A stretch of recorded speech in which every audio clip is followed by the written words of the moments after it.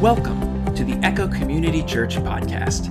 At Echo, we're all about being and making disciples of Jesus Christ. And on this podcast, you'll hear solid teaching from the Bible from our pastors at Echo. Thanks for checking us out and enjoy the message. Good morning, everybody. We are glad you chose to be with us today. And welcome to those of you who are joining us online or on our podcast. We're glad that we have the opportunity to share life with you, and just appreciate you being part of our faith community here digitally or from wherever you find yourself today. We're glad you can be part of this Bible study with us. Today we're getting back into the book of Genesis. We took a hiatus in December and in January to talk some holiday things and in January to talk about our vision. Today we're going to get back into the book of Genesis. We'll be in chapter 4. Just before I get there, two things just to remind you of, or maybe you're hearing for the first time. One is about what's coming up next Sunday. It is our first Friend and Family Day of the 2024 calendar year. It's something we do a few times a year where we encourage you to just invite somebody to come to church with you, a friend or family member, someone who isn't part of a faith community or maybe used to be part of some type of faith community. They were in a church or they had maybe a religious connection, but they're just not actively involved in a church family right now. We plan that morning especially for you to bring friends and family with you, because on those days, rather than hearing a Bible study from me, we invite just people who are willing from our congregation to tell us their true story of how they came to faith in Jesus Christ, of what their life was like before salvation, how they heard about Jesus and the gospel, and what it was like when they surrendered their life to Jesus, and then what's their life been like since. And so we'll have two special guest speakers, even though they're part of our church family here. Megan Jones is going to share with us next Sunday, and Zach Carhart is going to share with us next Sunday. We're not letting you out of it. We've now announced it publicly. You got to go through with it. But no, we prayerfully asked them both to consider, and they say, yeah, we'll share that. So hey, put Zach and Megan on your prayer list this week, because some of you have shared your story before and you know what those days leading up to it. It's part excitement to be able to share your faith, and there's all these other things that go through your mind when you get ready to share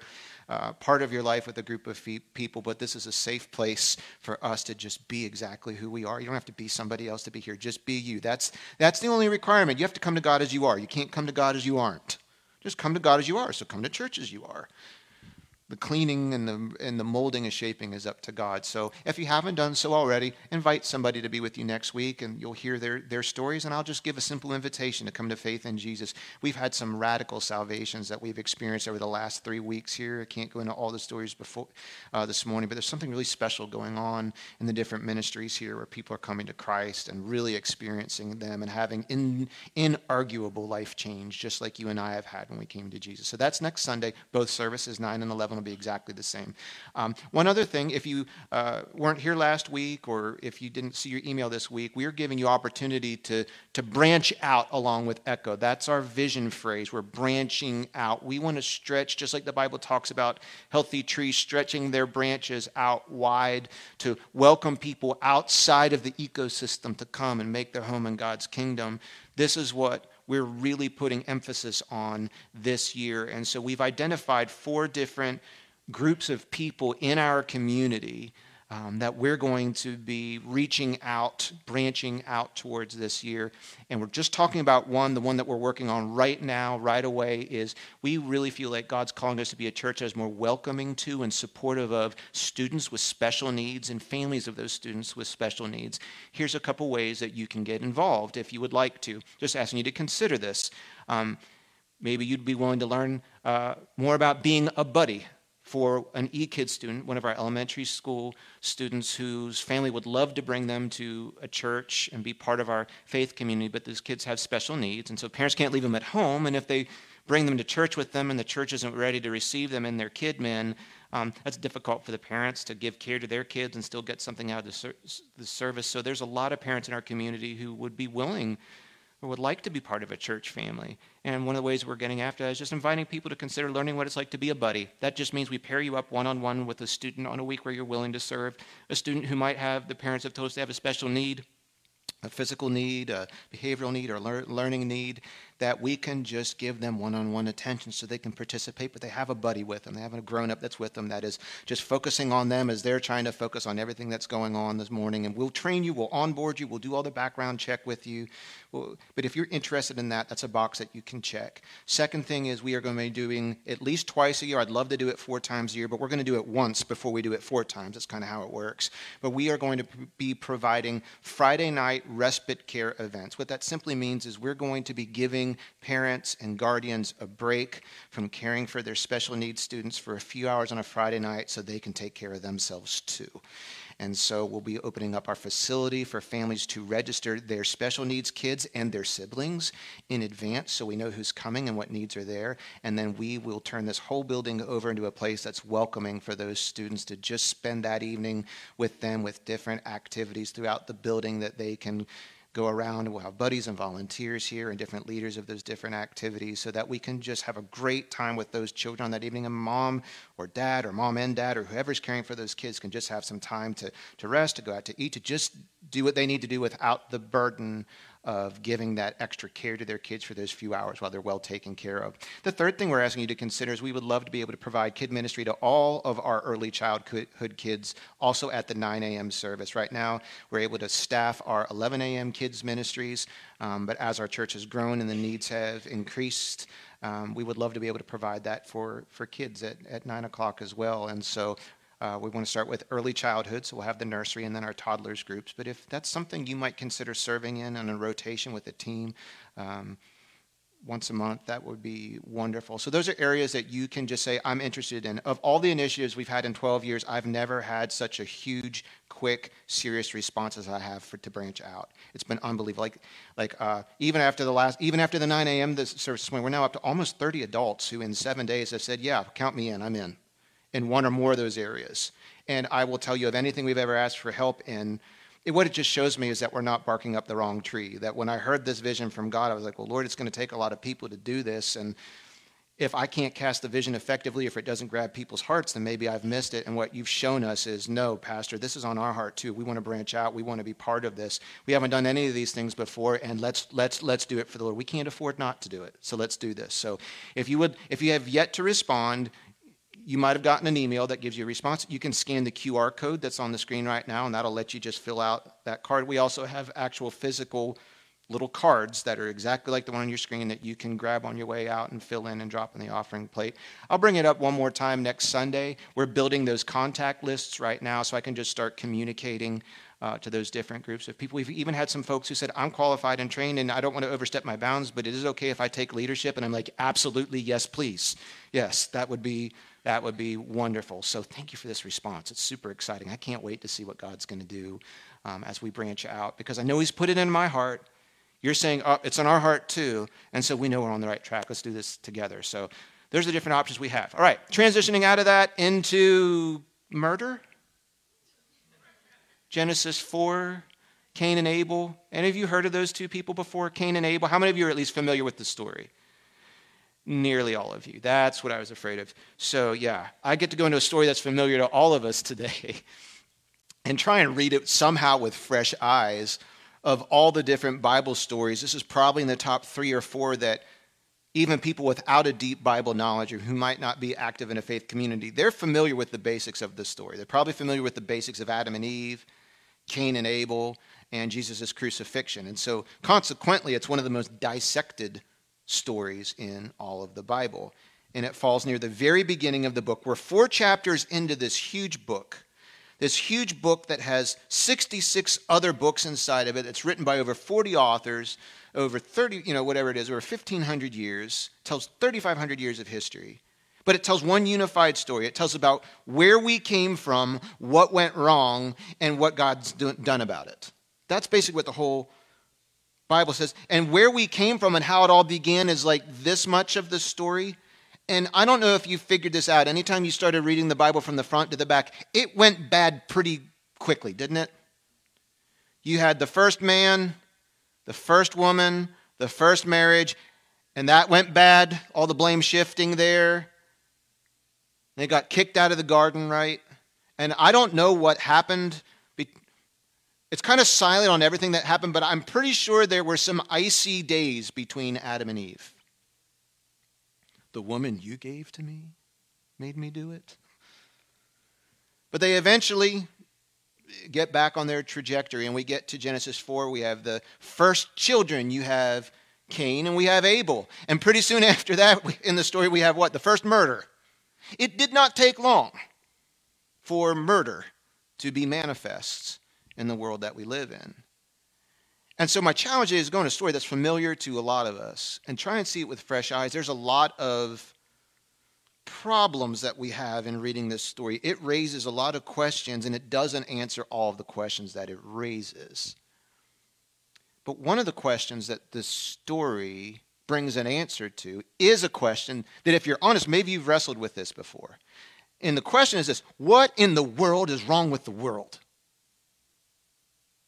Now, some of you in this room, because of your occupation, you get a first row seat to some of the monstrosities that happen in the world.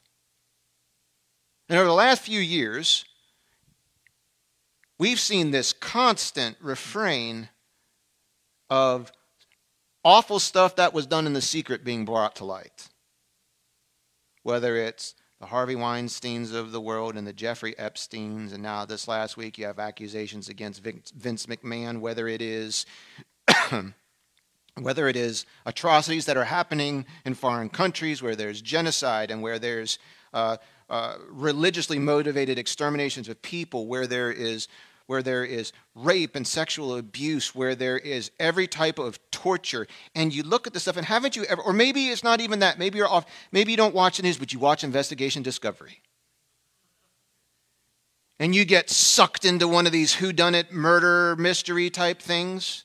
Haven't you ever heard a report about some awful thing that happened, at least between two human beings, and said, what would make a person capable of doing something like that to another human being? They're a monster. They're monstrous. What parent would do that to their child? What child would do that to their sibling? What man would do that to a woman? What kid would do that to another kid? What person would do that to an animal? Don't you ever get in the place and you hear something so horrific, you're like, what makes a human being capable of that? What is so wrong? Have you ever been there?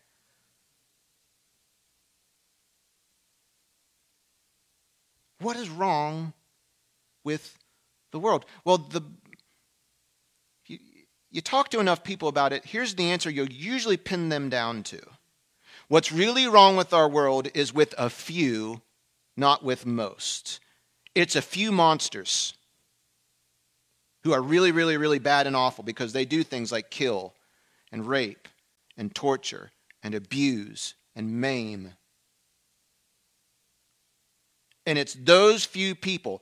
The most of us, we're not like that at all. We're not even capable of that. That's not what the Bible actually teaches, though. The Bible says, and if you ask a lot of Christians, and I'll ask a lot of Christians, what do you think the main problem in the world is? And most of us would give a one-word answer. What's that answer? Sin. Would you at least agree with that? I'm not trying to trick you. Yes, the Bible says it's a sin problem at its root. It's a sin problem. But I'm going to give you a more advanced word that jumps out of this story. It's not just that sin is the basic problem. It is underestimation. That's the basic problem. We underestimate the power of the subtle, hidden sins that are crouching in the corner of our hearts that we don't think is all that big of a deal, and we underestimate it. We underestimate how much God sees, how much God knows, and how holy He is. We underestimate His grace, and that's a problem. We underestimate His righteousness, and that's a problem. And we underestimate our own capability of turning into a monster. And this story lifts that out to us. I need to prepare you. The thrust of this sermon is going to make me and you feel, it's going to take us down for the first part of it, but I promise you it'll bring us back up at the end, okay? Unless we run out of time, then it's just going to take you down, and you'll have to come back next week to feel better. Let me read to you Genesis chapter 4. it's going to show us not just what was wrong with Cain, but it's going to absolutely show us what's wrong with you and me and the whole world. Let me read to you Genesis chapter 4, verses 1 through 16. Now Adam had sexual relations with his wife Eve, and she became pregnant. When she gave birth to Cain, she said, "With the Lord's help, I have produced a man." Later, she gave birth to her brother named Abel. I'll just give you a quick side note here. I forgot to say this in the early morning service, so they're going to be less advanced than you. Okay.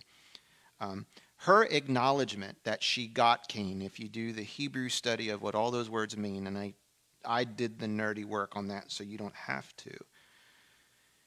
Most scholars believe that Adam and Eve started off with the assumption that Cain was actually the promised seed that God told them about in the garden. That I'll raise up a person who will crush the head of the serpent. They kind of started with it. Keep in mind, this is the first pregnancy ever. Right? Like Adam one day is being like, "Eve, have you gained a little weight?" Which just don't. I don't have time for this story. One time I learned that the really, really hard way was someone in a church. My very first, I asked someone if they were pregnant who wasn't, and yeah, they left. So it was awful. I just will never forget that. Back to the story. I'm sorry, I was scarred by that this morning. I said that, now I feel better. I'll give you a copay on the way out. This is the first pregnancy ever. Everything we were given to believe is because he was first, they assumed he was going to be the one that God promised. And then later on, and in fact, his name means that. With God gave, I have received, God gave. Abel just means a breath or a vapor that is short-lived. So they kind of hit the nail on the head with that one. Foreshadowing. Later, she gave birth to his brother and named him Abel. When they grew up, Abel became a shepherd while Cain cultivated the ground. Let's continue on. When it was time for the harvest, Cain presented some of his crops as a gift to the Lord. Abel also brought a gift, the best portions of the firstborn lambs from his flock. Let me read it one more time with emphasis. There's like 4 key words here. Cain presented, what's the next word?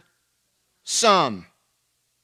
Abel also brought a gift, the best. One gave some, the other brought the best of the first. Okay, that's the main difference between their offerings. Isn't that one had blood and one was a crop. The main difference was the premeditated character of the person's heart when they were choosing the offering. One brought the first overs, the other brought the leftovers. Okay? The Lord accepted Abel and his gift. 2 things the Lord accepted, Abel and his gift. 2 things the Lord did not accept, Cain and his gift. Now, how did this make Cain feel? He was very angry and he looked dejected. Hebrew actually says his face fell down. He started to have a pity party because he was rejected. "Why are you so angry?" the Lord asked Cain. "Why do you look so dejected?" And Cain doesn't answer him at all. He's giving God the silent treatment here. So here's the warning from God in the form of a gracious bit of counsel. You'll be accepted not if you bring a different offering, but if you do what is right. In other words, Cain, you're not living right, so I can't accept you or your offering. You'll be accepted if you do what is right. But if you refuse to do what is right, here's one of the most famous passages in the Bible, then watch out. Sin is crouching at the door. It's eager to control you. Original language, ready to pounce. But you must subdue it and be its master. So how does Cain respond to God's counsel? God sees Cain in this state and he says, "Oh, you're kind of volatile right now. You've just gotten some bad news. You've been rejected. It's a sore spot. You're feeling sorry for yourself. You're building a grudge. Your goody two-shoes brother is really irritating you. You're mad that I made somebody that I accepted in a way you want to be accepted and you're not. You're mad about that. Be careful, because this anger can turn volatile and control you pretty quick. You have to subdue it or it'll control you." So what does he do? He suggested to his brother, "Let's go out into the fields." Title of my sermon is "Grace for a First-Degree Murderer." Here we see the premeditation. This was not involuntary manslaughter. This is a scheming Cain who's trying to lure his brother away from where there were other people to a place where he could kill him and hide him without anybody else knowing. And he does it under the guise of wanting to just go out to the field. And while they were in the field, Cain attacked his brother Abel and killed him. Afterward, the Lord has another conversation with Cain, and he begins with questions. Where's your brother?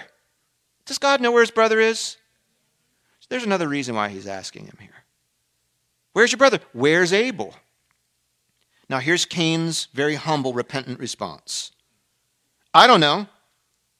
Am I my brother's guardian? Do you hear the contempt to God in his heart? It's almost like, you're trying to correct your child. And he said, did you say that to your brother? And he says, I don't remember. I didn't record it. I didn't write it down. This is what's tumbling out of his heart. But the Lord said, what have you done? Listen. Your brother's blood cries out to me from the ground. Now you are cursed and banished from the ground, which has swallowed your brother's blood. No longer will the ground yield good crops for you, no matter how hard you work. From now on, you will be a homeless wanderer on the earth. Now, that's a pretty severe punishment. Does he deserve it? Yeah. What did he really deserve? Death penalty, right? What does he get? A little bit less than that. Why? We'll see. Someone said, grace. And we'll see. We'll unpack that some more. So here's Cain's reply to the Lord. And I want you to say, is this the heart of a repentant man? Okay, because this is the part that my fresh eyes saw this time that I don't know why I never saw this before.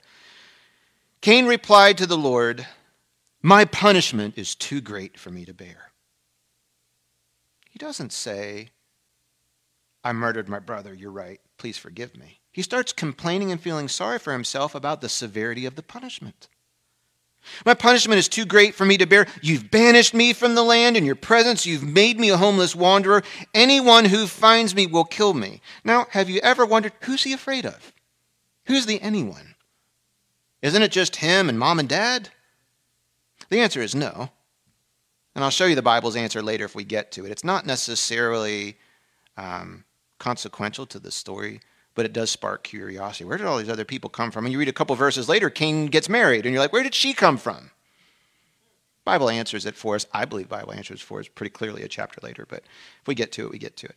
Now that I've made you interested, the Bible does have an answer for you in Genesis 5. It tells you where they came from, I believe. So, anyone who finds me will kill me, and here's God's response. The Lord replied, no. I will give a sevenfold punishment to anyone who kills you. Then the Lord put a mark on Cain to warn anyone who might try to kill him. So Cain left the Lord's presence and settled in the land of Nod, east of Eden. And then you read verse 17. Cain had sexual relations with his wife, and she became pregnant and gave birth, and he found that it's in, and you're like, where did all these other people come from? We'll get to it if we get to it here. The problem that most of our world has, and the problem with our world, is not that there's just a few really bad Cains in the world. And they're monsters, and they were born that way. And we need to identify who they are and segregate them from everybody else, and the world would just be a better place. The real problem is a sin problem, and the real problem is like Cain. Every single human being has sin crouching in the corners of our heart. And the problem is that we don't see it for what it is, and we underestimate it. Oh, it's just a little desire. It's just something in my heart. I haven't acted on it. It's better that it's just in my heart because it's not hurting anybody. We rename it. We make it like a little pet. It's not really my sin. It's my hang-up. It's my issue. But it's not like I'm a murderer or anything. You ever heard anybody say that? Oh, yeah. Oh, I don't rape or kill or torture or murder or maim. Sure I might this, that, or the other. And now, we are right there drinking the Kool-Aid. We are manifesting the real problem that God tries to show Cain. And the problem is this. We do not see the sin crouching in the corners of our hearts because it's hiding behind our ordinariness, behind what we feel like is reasonable, rational, behavior or feelings that we accumulate over time. And the problem is that those sins wrapped up in a little ball are not sleeping over there. They're like a lion or a leopard getting ready to pounce. You know it's a good point when you get that. It's like that's like the reward for getting a good point. It's ready to pounce. It's ready to master us. So here's the big idea, and this is not a fun one, okay?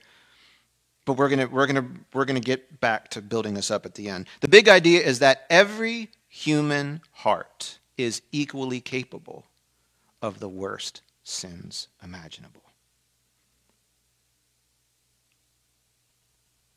Now that may offend you. And if it does, there's a pride problem. Because what you're saying is, I'm not capable. I am morally superior to everybody else. What will shock you when you look into some of these monsters is how ordinary they once were.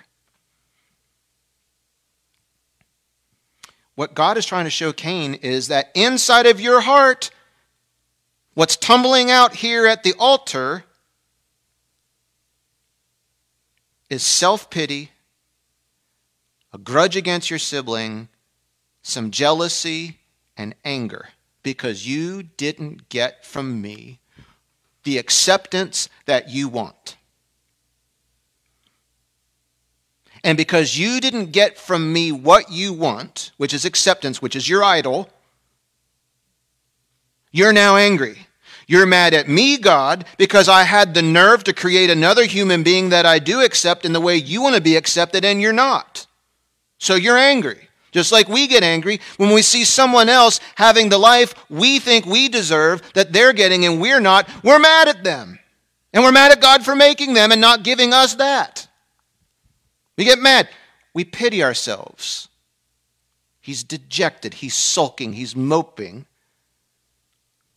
But in his heart, he thinks it's appropriate. Well, of course it's appropriate to feel this way. I've been constantly passed over. Abel's always been the righteous one, the goody two-shoes. I'm not an atheist. I talk to God out loud too. He brought an offering, I brought an offering, and of course, Abel gets accepted and I don't. And what God is saying is he comes down and he says, Cain, be careful, because that little thing in the corner has now started to leak out in your behaviors. And you don't see how much power. He says, be careful, because in this state of mind you're in, you're going to be open to doing some things you might not be otherwise. That sin is getting ready to pounce. But he gives him hope. But you can master it. So what do we do with all this? I want to answer 3 questions in the few minutes we have left. Why did God accept Abel and his offering and not Cain and his offering? Why did Cain murder his brother? And is there any hope for any of us? Is there any hope for any of us? If we're all equally capable of the worst sins imaginable. And if you really want to grab onto the gospel, you have to grab onto this. You have to grab onto this. Or else you're not going to see the necessity of salvation. You're going to think, well, I'm just a generally good person. What do I need salvation for? I'm not like a murderer or anything. I've so many testimonies that start off that way. I didn't really think I was as bad as other people. And that came to the handle of, I'm just as capable as they are. Why don't we think we're capable of those types of sins? We underestimate the power of sin when it controls us. We underestimate it. That's what Cain did. I underestimated the power of sin. And what he found is when sin started to master him, he had to keep sinning. He had to keep going. You don't just tell one lie, you got to keep telling other lies. Once you tell a lie, you got to keep lying to protect the lie. A lot of other historical examples I don't have time for. So let me answer this first question. Why did God accept Abel and not Cain? I'll give you a short answer. It's because God does not separate our worship from the worshiper. He did not distinguish between the offering laid on the altar and the person who offered it. He lumped them together. Well, how do you know? It doesn't tell us his here. Well, it kind of points to it, but let me show you. The Bible is a really good commentary on itself. In Hebrews, in the New Testament, chapter 11, verse 4, the Bible answers this question, why did God accept one and not the other? Let me read it to you, Hebrews 11:4. It was by faith that Abel brought a more acceptable offering to God than Cain did. It was by faith. It was by faith. Abel's offering gave evidence that he was a righteous man. In other words, he was already right with God. and his offering was simply evidence of an existing relationship. Cain, on the other hand, the Bible tells us, and God told him, you're not right with me, so you're bringing an offering not because you're righteous, you're bringing an offering to try and extract righteousness from me. You're bringing an offering to try and make you righteous. And God showed his approval of his gifts. Although Abel is long dead, he still speaks to us by his example of faith. Jude, verse 11, what sorrow awaits them, for they follow in the footsteps of Cain, who killed his brother. The New Testament never speaks highly of Cain. If he repented, that news never got to any of the New Testament writers, because they always compare him unfavorably to Abel. And what the New Testament says is why God, at the very nucleus of it, God accepted Abel's offering because first God accepted Abel. And why did he accept Abel? He was a righteous man. He lived right before the Lord. When Cain is moping around afterwards and God comes down to counsel him, he says, if you live right, won't I accept you and your offerings? The problem is you're not living right. And you think an offering is going to tip me over to saying, oh, Cain, you're really, really lousy, and you've got all this garbage in your heart, and you're a bad brother, and you're a plotter and a schemer, you whine, you're self-pitying, you have this approval addiction in your life, and it's messing up all your relationships. If you can't squeeze approval out of everybody else, then you're angry and bitter and jealous of everybody else who lives that way. And here you're coming to the altar not because you love me, not because you live right, but because you think an offering will squeeze this out of me. That's not how it works. I don't accept you and your offering. Well, how do we even know more about how Cain felt about the Lord? Well, if you read a lot of theologians, you'll find some that say, here's the reason, it was because of the kind of sacrifice that they brought. Maybe you've heard this before. Well, Abel brought a lamb, and it shed blood, and that's what God wanted. And Cain brought wheat, and it had no blood. You're assuming this is a sin offering, and he brought the wrong one. The Bible does not point to that at all. A couple things. First of all, the Hebrew word mishnah is a dedication offering. That's what's used here. A dedication offering is when a person would bring something that they produce, something of their work, something of their toil, and they would bring it as a token to express, I dedicate myself to you. I give all that I am to you. If you read through Moses' writing, God welcomed crops, he welcomed animals. The problem was not whether one brought something that had blood and one didn't. That was not part of this exchange at all. It was the character of the worshiper. It was the heart of the worshiper. Abel already had a relationship with God where he walked close with him, he talked to him, he knew him, he lived right before the Lord. He lived with a contrite heart, a repentant heart before him. He enjoyed that relationship. And when it came time to bring a sacrifice, Abel said, the sacrifice was evidence of what was already in his heart. And so he brought the first and the best. And Cain brought some. Why did he bring some? He didn't relate to God like Abel did. This wasn't about bringing his first and best to God. I'll show you in a moment. This was Cain's attempt to bribe God, not to worship God. And when God pronounces his acceptance, he doesn't just say, I accepted Abel's offering and not Cain's. He accepted Abel and his offering. He rejected Cain and his offering. Because to Abel, the offering was evidence of what was already in his heart. With Cain, the offering was a token to try and get something from God. Abel says, you've already given, so I return the first and the best. Cain says, you have something that I want, so here's an offering, now give it to me. That can creep into our hearts too. If you find yourself getting angry, self-piteous, carrying grudges when you see other people getting from life what you think you deserve, it's a very strong indication you have leanings like Cain, that you're using Christianity as a way to manipulate God into giving you the life that you think that you deserve. And you're probably grumpy a lot, angry a lot, bitter a lot. Can you let God shine the light on your heart today? Closest approximation we have to explain what's going on here in our culture is the exchange of rings between a couple at a wedding. Some of you, I have served as the officiant at your wedding, and not everything I say in every wedding is the same, but when we get to the exchange of the rings, I use the same language in all of the different weddings I officiate over. When the couple is exchanging rings, I have them repeat after me. I give this ring as a token of my love and affection for you. With all that I am and all that I have, I honor and cherish you.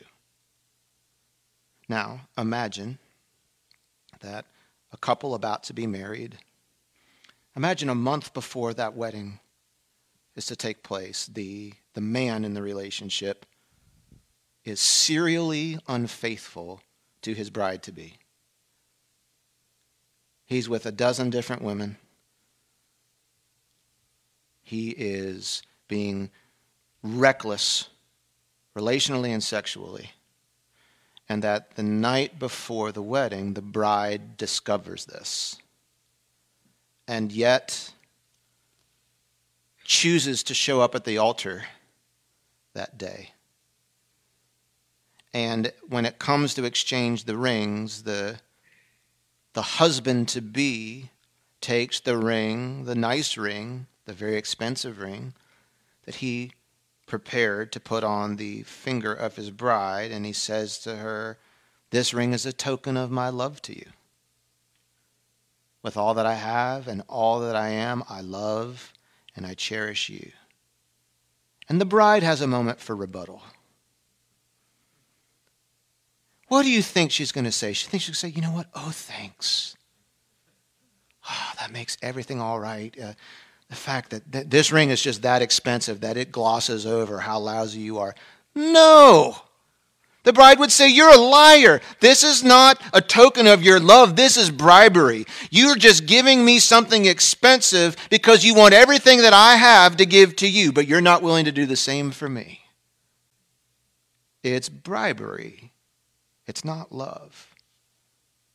And what we see in Cain in his offering, it's bribery. It's not love. And God says, "I don't accept you in your worship." And his counsel to Cain in a minute is, if you lived right before me, if you're not unfaithful to me with everybody else, then whatever you bring me is going to be reflective of that, and I can accept you and your offering. He said, if you do what's right, won't you be accepted? Friend, I just want to let you know there's not enough good things that you can do to deodorize your sin. I try to live a good life. I try to be generous. I try to help others in need. I try and be a better person, and none of that covers up sin. It's like running around all week doing your own thing and then coming to God and just saying, "Here, if I write a big enough check, can you just tell me I'm okay? If I really cry a lot this week, if I lift my hands this way and this way and this way and this way, if I do all the different aerobics, can you just..." No, because God does not separate the worship from the worshiper. Much more to say. Out of time on that one. Let's head on to the second point. It doesn't get better. Why did Cain murder his brother? Here's why. Because if we don't master sin, we'll become its victim. He didn't master his sin. In fact, at the time that God first confronts him about his mopiness, his anger at his brother, and his anger at God, Cain didn't see it as a problem. He saw it as appropriate and rational, and ordinary and normal and justified. In fact, he gives God the silent treatment when God tries to coax out of him a confession, when God tries to hold up a mirror to Cain and say, "Don't you see what I see? There's something crouching in the corner of your heart, and that's why you're moping around. You need friends that will tell you this stuff. You don't want friends like this, but you need friends like this, who after you get done with your event session, they say, 'And is there any part of this that you take responsibility for yourself? Is there anything that you did to contribute to this?' And the reason you probably don't have friends like this is that the one time a friend tried to do that to you, you killed them. Maybe not physically, but you wrote them off. You gave them the silent treatment. You accused them of being insensitive. You got all defensive, all the same things that Cain does here. In the ordinariness of the hearts of those of us who aren't capable of being monsters. God says, Cain, be careful. I know you're in a volatile space right now. Have you ever recognized when you start to feel your temper going as it's going? Some of you, it goes from 0 to 60 in a second. Some of you have a slow burn. Would you at least agree to me that if you are aware enough to feel that slow burn, you sense there's something that's about to pounce right here? I'm really angry. Or how about this? I'm really lonely.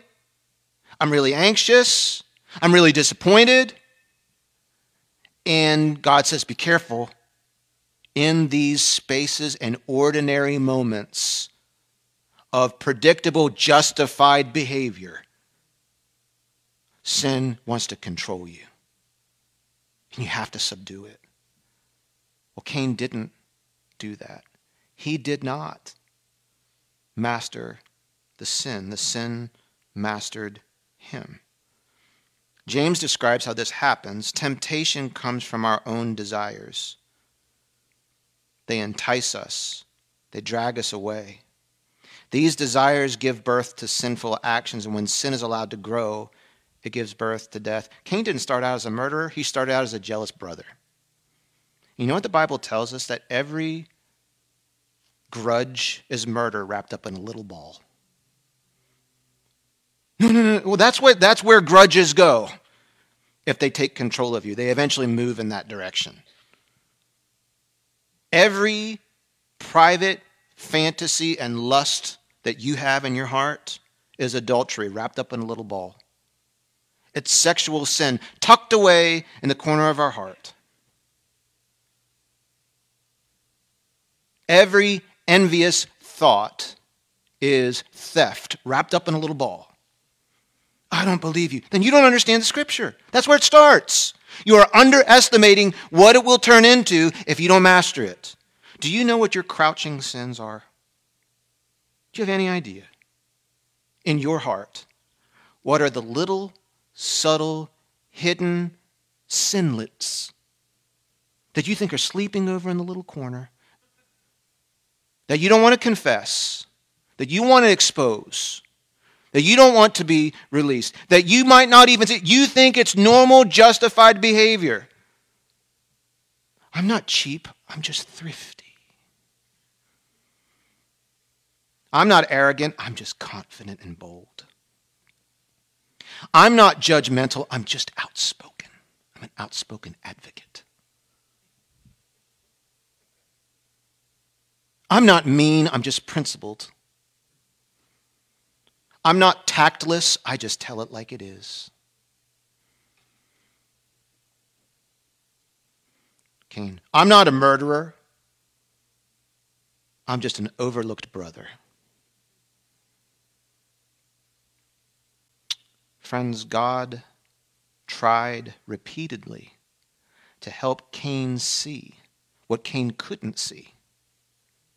And that there was a potential, powerful, controlling sin crouching in the corner of its heart. And we like to keep those sins around as pets. But that pet will grow up and put you on a leash. Some of you know what that's like. It was a desire that seemed reasonable, rational, appropriate, and it grew into a sinful force that controls you. If you don't master the sin, it will become a victim. So why did Cain murder his brother? The simple matter is because he did not master the sin in his heart. And it grew and grew and grew to the point where he gave in and he killed his brother. Well, was it pride? Yes. Was it jealousy? Yes. Was it begrudging? Yes. Was it idolatrous? Yes. All of those things.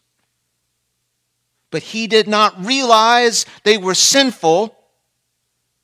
They felt right and justified. Felt like a normal, appropriate reaction until it was too late. Too late to hit the reverse button. If we don't master sin, we will become its victim. He was doing wrong. He wasn't living. He wasn't an atheist. He talked to God out loud. He worshiped. He was an ordinary follower of God, like probably many of us today. And yet in his heart, sin was crouching at the door, and it started to leak out.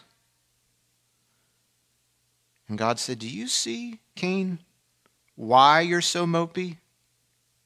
Why you're so jealous? Why you're so easily offended? Why you think everybody's always talking about you? Do you see why you need my approval so bad? Do you see why rage is building in your heart? Do you see it? You must master this. What's hiding in the corners of your heart? The things that you try and explain away, that you try and laugh off, that you keep as a little pet because you kind of know that it might not be right, but compared to all the other monsters in the world, it doesn't look so bad. Or maybe you just think you're that mature. I'm just that mature that I can dabble in these things and not be swept away like other less moral people. Cain, wake up. Wake up. So this doesn't feel very good, but let's turn it around. Where is the hope? If we've concluded that we're all capable of the worst imaginable sins, because we all have sin crouching in our heart, and if we give into it, we'll do these things. Where is the hope for any of us? And the hope is found threaded throughout this whole story. Now, let me give it to you this way. Where is there hope? It's found in the grace of God. And in this story, God gives grace on grace on grace. And then he leaves the response to us. What do I mean grace on grace on grace? God doesn't receive Cain's offering or Cain. Cain is downcast and angry. And if God was a cosmic policeman, he'd just come down and deal with it very directly. And what God does is he doesn't come as a teacher or even a policeman. He comes as a counselor. Counselors are people who are trying to draw the answer out of us. And he asks Cain, Cain, why are you so angry and why are you moping around? Why are your eyes low? Why are you dejected? God knows the answers. He's not looking for Cain to inform him of something he doesn't know. God is asking him questions to try and draw out a confession. I'm mad because I didn't get my own way. I'm mad because, again, I got passed over. I'm mad because I'm jealous of my brother. I'm moping around because I've had enough of always playing second best to Abel. Because if we can confess our sins, he is faithful and just to forgive us of our sins. Do you see that this is not God being mean to Cain, but God being gracious? How you and I respond to being confronted with our own sin and our own mistakes determines a lot about our character. Are you the type of person who can tolerate someone holding up a mirror and saying, why are you being like this? And it's easier if it comes in the form of a question than a statement. Man, you're really being pretty lousy today. Did you have something to eat? You hangry? Never solves anything. Just makes it worse, even if it's right. Why are you so upset? Why are you so angry? Stop asking me questions, okay? This is what God's trying to draw. This is grace. He could have just punished him right then and there for his bad little attitude. And instead, he comes down and says, why are you so angry? You need to see this because I see something you don't see. And the only way we're going to move forward is if you see what I see. God, help me to see my heart the way you do, not the way I want it to be. I don't want to see my heart better than you do or worse than you do. I want to see me as you see me. That's humility, agreeing with God's opinion of me. That's humility. But Cain was unwilling to do that. He rejects God's grace. God didn't force him. God could have just withheld him. He could have tied him up so he couldn't get out and go murder his brother. But God let him choose what to do with his grace. And when you resist God's grace, your heart gets a little harder.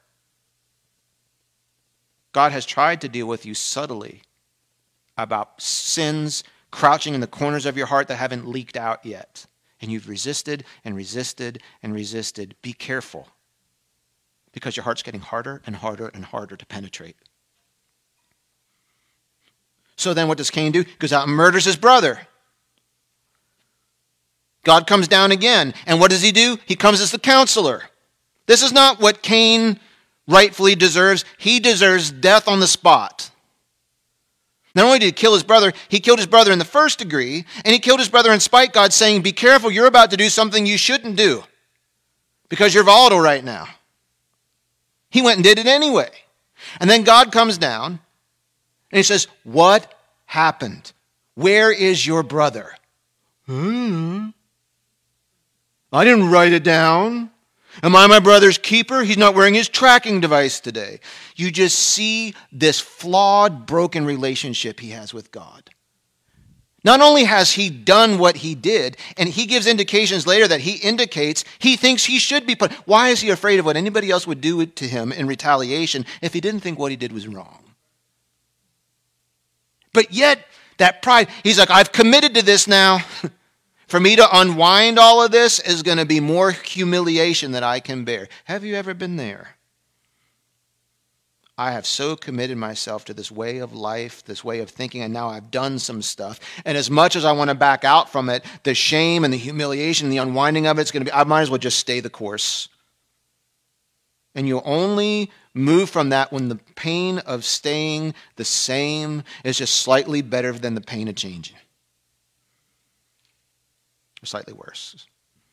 And I don't want. There's pain in both routes. There's no painless route now. But if I stay the same, it's going to even be worse. That pain's going to be worse than the pain of getting better. I can say that with confidence. I mean, you know my story. It was my choice. There's no painless road ahead. But the pain of staying the same is going to end in death. And the pain of getting better, and it was real pain, has led me to life. So he comes down again and gives grace. Where's your brother? He's trying to get confession. He's trying to bring healing to Cain. Abel is dead. Nothing we can do to bring him back. But here's Cain, and Cain's going to end up separated from God forever if he doesn't have a heart change. And God says, tell me what you did. Share that with me. Unburden yourself. I want to forgive you, but I can't unless you confess it. Unload that to me. I saw it. Just tell me. I already know the facts. You and I both know that I know. Tell me. And he still wouldn't do it. He still blows God off. His heart has gotten harder. Well, I would never get a hard heart like that. Be careful. You're on your way. So what does God do? He has a choice. Do I be merciful or do I be just? He refuses to choose. He gives both. Here's your sentence. I'm taking your job. I'm taking your livelihood. I'm taking your ability to provide. I'm making you an outcast. I'm cutting you off from your family. Where does family come from? The short story is that if you read Genesis chapter 5, Adam and Eve had more kids than just Cain and Abel. They had a lot of kids, the Bible says. Cain and Abel were probably 120-ish at the time of this story, which means that there's probably a lot of other human beings that came directly from Adam and Eve that had kids, and this is going to mess some of you up, and those kids got married and had more kids. Wait, what? Was it West Virginia? No. But God gave them a command to be fruitful and multiply, where the only way that that could happen is if that genetic strain at that point was pure enough to be able to tolerate that. They all came from that family tree. And who would be the only people who Cain would fear getting revenge on him for killing a family member? The rest of the family. So I think the simplest explanation is that there were more people on the face of the earth at that point than Adam and Eve and Cain. The Bible tells us there's lots of other kids. Those kids got married. Those kids had kids. And Cain was afraid of some of those people. When they found out that he killed Abel, we're going to get vengeance. Well, if he doesn't think what he did was wrong, here's a guy who knows what he did was wrong and he won't admit it. Well, that's just not like me. Probably is like a lot of us. 3 hardest words to say, I was wrong. 2 hardest words to say, I'm sorry. That's 2.5 words. God gives him grace a second time. Gives him a punishment. And then here's Cain's opportunity. Maybe now that he's gotten a punishment, he's been sent to timeout, he's been in there for 20 minutes, now maybe he has a repentant heart. This punishment is unfair. Not I'm sorry, not you're right, not I deserve it. This punishment is unfair. Even the punishment isn't making me repentant. I'm just doubling down. I'm going to still, you see, he's still, woe is me. All I did was murder someone and look how mean God was. You've made this too much to bear. Now I'm afraid of other people killing me. And what does God do? Grace on grace on grace. Here is an unrepentant sinner, and God says, I still won't kill you. I'm going to have to punish you, but I'll still guard you. Why? So that maybe one day you will come to your senses before it's too late. If you're still breathing, friend, you're not too far gone. You've not sunk too far. You're alive today because God has postponed what we all deserve for you so that you have an opportunity to find grace. Let me share you. The best quote that I read on this in all my books is from Kent Hughes. Let me read to you what he says, and we'll close. Cain was cursed and separated from God, and yet guarded by God. Cain's life still belonged to God. He bore God's image, however disfigured that image was. This was the utmost mercy that God could do and still does for the unrepentant. So what hope is there for us? I see it in two places in this story. One, that God gives grace on grace on grace, even when we're unrepentant. And we don't want God's grace because we don't think we need it. God just says, fine, you don't have to take it, but I'll guard you a little while longer because you might change your mind down the road. The offer still stands. There's grace for you. I've never seen this story in the context of Cain being unrepentant and God still being gracious to him. Man, how much he has demonstrated that in my life. How about you? He was trying to be gracious to me. I didn't even see it as grace at the time. And yet he didn't just zap me from the face of the earth. He gave me grace. I still had to eat of the justice that was required for some of my sins. But when I finally came back to the table and said, God, is that offer still good? He said, yes. Yes. So we see that there is grace, grace, grace. You're not too far gone. You're not too steeped in it. It's not run so roughshod over you that there's no hope. There's grace on grace on grace. The other hope I see is in the statement that he gave to Cain at the beginning of the story. Sin is crouching in the corner of your heart and desires to have you, but you must subdue it. You can subdue it. You can master it. Here's what God's saying. Yes, there's sin in your heart, but you can master it. Well, how do I master it? He has to master you. Well, I don't really want to have a master. You already do. We all do. But what the Bible says is no man can serve two. You either serve the master of yourself, which means you live life your own way, thank you very much, on your own terms. Yeah, I'm a Christian. I just don't believe in this, that, or the other. It's Christianity on your terms. It's your mind making up a God the way you want him to be. That's an idol, not the God I know. That's an idol of your own thoughts. And that idol will never change you because that idol agrees with you on everything. You don't need that. You need God to be exactly who he is. But what he also says is, you don't have to be a monster either. Yes, on the one hand, I am morally capable of all the worst sins, but I'm not hopeless. I don't need to be locked up. I just need to invite the master to master me and equip me through his Spirit to subdue the sin in the corners of my heart so that it doesn't grow into a place that is controlling. Here's my concluding statement. Worship team, why don't you come? The gospel says I'm more wicked and flawed than I dared to believe, and I don't like that part. But I'm also more loved and accepted than I ever dared to imagine. You have to hold both of these. Some of us find it very easy to believe, and I'm this person. Of course I'm wicked and flawed, and some of us we hate ourselves, we tend to depressive thoughts, we beat ourselves up all the time, we can never satisfy ourselves, we have unrealistic expectations for ourselves, and we feed ourselves this diet. I'm wicked, I'm flawed, I'm broken, I'm a failure. We eat this all the time, and we refuse the part of the gospel that says, but you're loved and accepted by the only two pairs of eyes. God doesn't have four, he has two. The only pair of eyes that matters. I'm loved and accepted by him.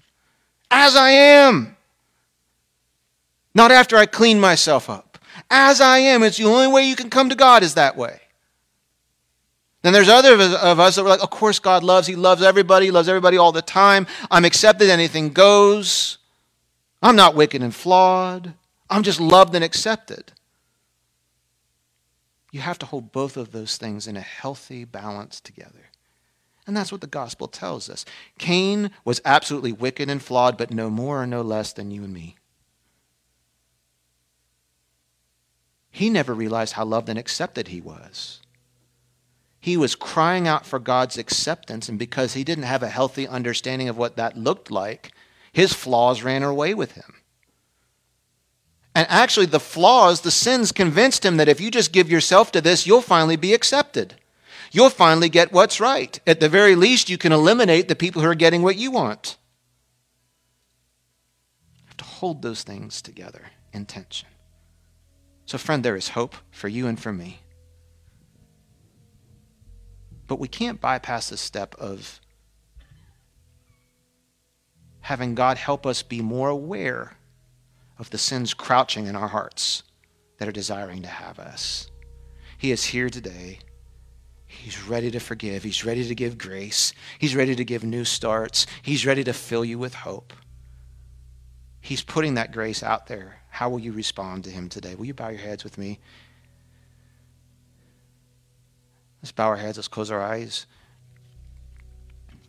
This is a great opportunity for you in this moment. And I know sometimes if you're feeling really uncomfortable, you cannot wait to get out of here and go find a restaurant. I know. I've been there in services before. It's like, I'm so uncomfortable right now. If I can just wait God out the next 3 minutes, I'll be out of here. And you can do that. But man, then your heart will be a little more hard. I don't want that. This is about you and God right now. Will you let down the guard of your heart, and will you just allow God to show you if there's sin crouching in your heart that's desiring to have you? It's hidden in the subtle ordinariness of who you are, but you need to call it by its right name and appreciate it and then confess it. If you confess your sins, he is faithful and just. He will forgive you, but he will also cleanse you. And through the Holy Spirit living in you, you will be able to master that sin and subdue it so that it does not control you. Because if it controls you, here's what I promise you, it will interfere in your relationship with God, it'll interfere in your relationship with yourself, and it will keep you at arm's length from other people.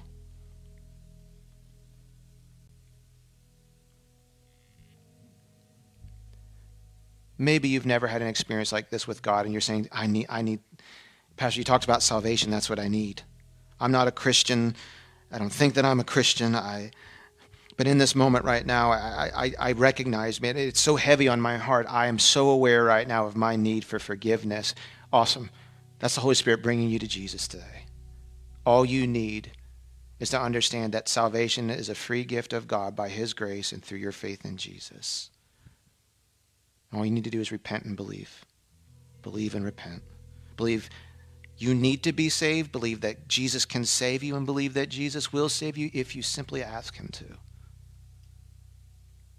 And then the action behind that is repentance. That means a turning away from. We're turning away from living life as my own master, and I'm putting myself under the lordship and leadership of the true master of Jesus. If that's the desire of your heart today, the Bible says that all you have to do is confess that to Jesus. You believe it first. A confession is just putting into words what you really believe. A confession without belief is just insincere. It's empty religion. It's just you reading an abracadabra and hoping something magically happens. That doesn't transform us. Your belief, your faith in Jesus, that's what does the transforming. So you can just confess what you want Jesus to do for you right now in your own words. If you need an example, it's simply, you could pray a prayer sort of like this. Jesus, I know beyond the shadow of a doubt that I have lived wrong before you. I am not right with you.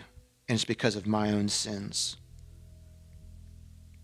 I do recognize that my sin against you deserves to be punished. But I understand that you have punished my sins already, except you put them on Jesus instead of on me. I don't deserve that, but you must love me way beyond what I understand to do that for me, and I want to be in relationship with you. So today I admit that I need to be saved, and I embrace forgiveness from you, Jesus. Make me new inside. Create a new life in me. Help me to understand what it's like to be totally born again and made new. God, I invite your Spirit to come live inside of me. I surrender to you. You're my master. You're the Lord, and I'm not. I look forward to this journey that I'm beginning today of Christ-likeness. Thank you for saving me. Amen. If you prayed with me this morning, with every head bowed, every eye closed, I'm going to count to 3. If you prayed that prayer, just slip up a hand and make eye contact with me. You can put it right back down. I'm not going to ask you for more than that. I just want to celebrate with you today. I just want to acknowledge that. Awesome, buddy. 1, 2, 3. I saw you. Thank you. Thank you, my friend. Who else? Anybody else this morning? Heavenly Father, as we leave this place today and we head in our different directions and our different assignments, may we walk humbly before you. These are not easy texts to study through, but we're thankful that you've preserved these stories and these truths for us so that we don't have to repeat the same mistakes of those who have come before us, and help what we're learning today to lead to more freedom, righteousness, and peace in our lives. In your name we pray. Amen. We hope you enjoyed the Echo Community Church podcast. If you prayed that prayer at the end of the message and began following Jesus Christ today, we'd love to celebrate with you and give you some simple next steps to take as you begin your new life with Him. Just email us at info@echochurchmd.com to let us know. If you'd like more information about Echo Community Church, you can check out our Facebook page or our website, echochurchonline.com. Thanks so much for listening.